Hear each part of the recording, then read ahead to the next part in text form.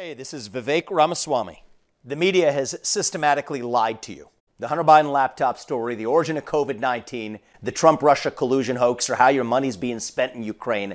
Enough already with the lies. No more lies, hard truths only. That's what the Truth Podcast is all about. It's not standard conservative talking points. If you want that, go somewhere else. But if you want the hard truth delivered to you in a way that challenges you and will challenge me intellectually, you're not going to find anything like this on the internet. Subscribe to the Truth Podcast today on Apple, Spotify, or wherever you get your podcasts.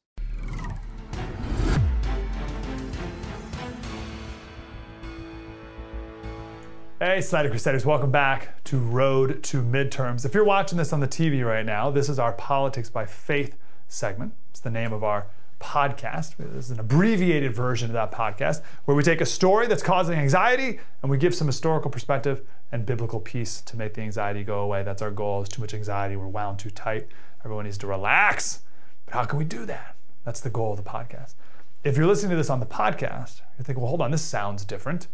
It is different. I'm standing up and we have a different microphone. So it sounds different. But this is the last segment of our TV show that we're doing up until November 8th, up until the midterms, called Road to the Midterms.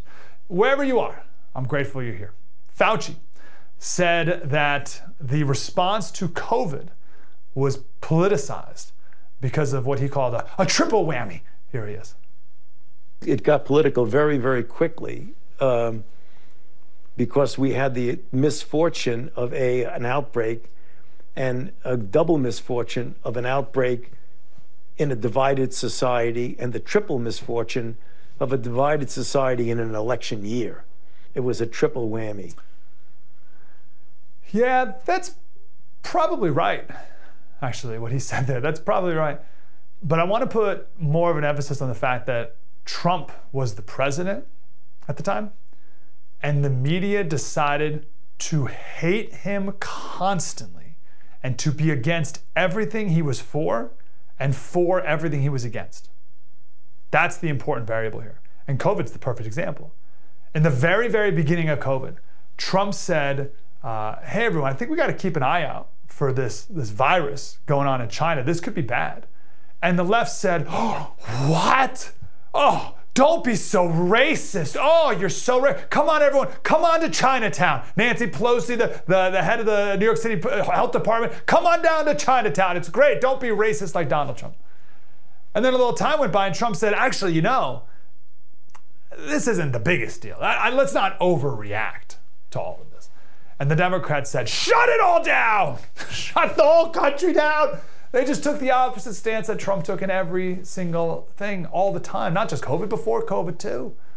And the one example, if you had to pinpoint down even the microcosm of COVID, would be hydroxychloroquine. That's the perfect example of this.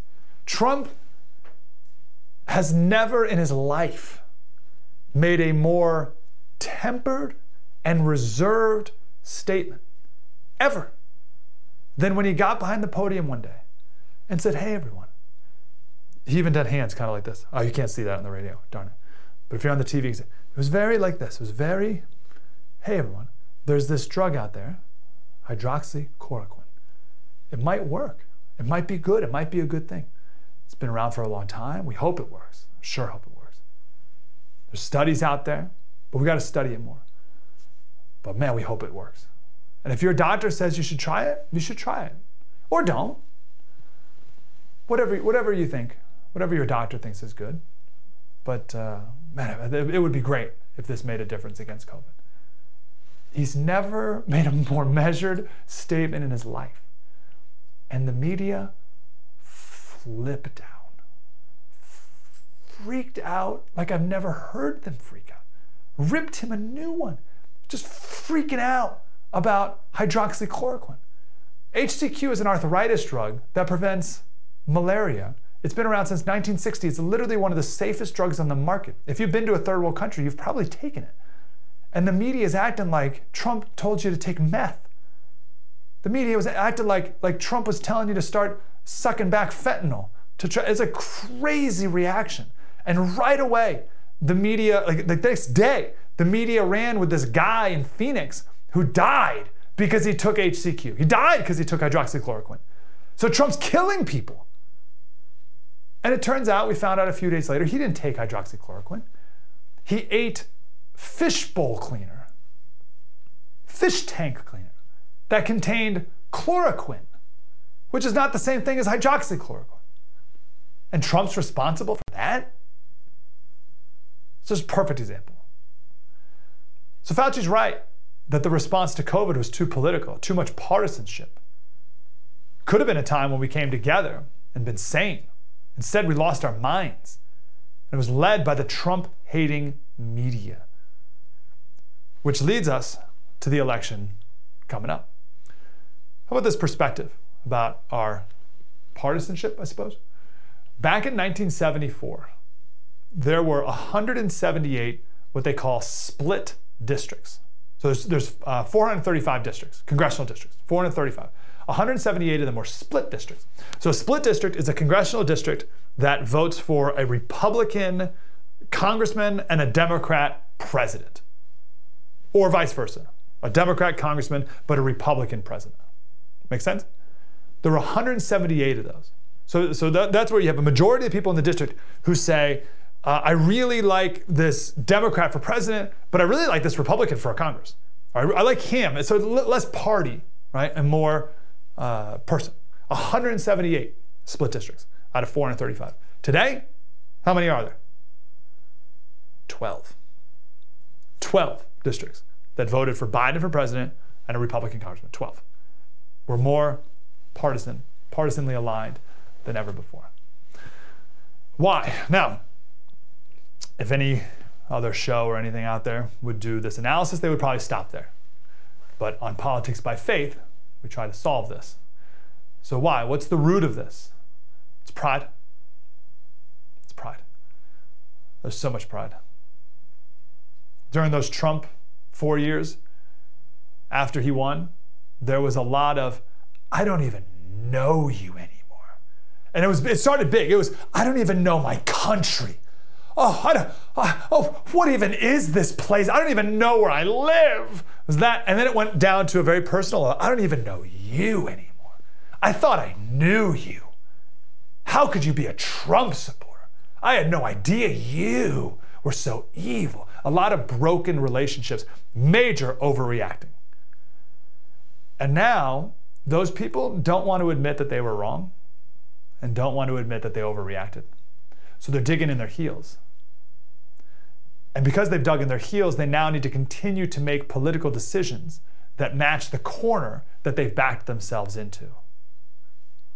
Here's what I mean. Take your average Democrat. Let's say they liked Hillary back in 2016. They voted for Hillary. But they're not like a Hillary sycophant. They're just your normal Democrat who wants a woman president, whatever. They can't believe Trump won. And they fell for all the lies about Trump. That he's going to round up the Muslims, put them in internment camps, kids in cages, he's a Russian asset, you name it. And they took it all out on you.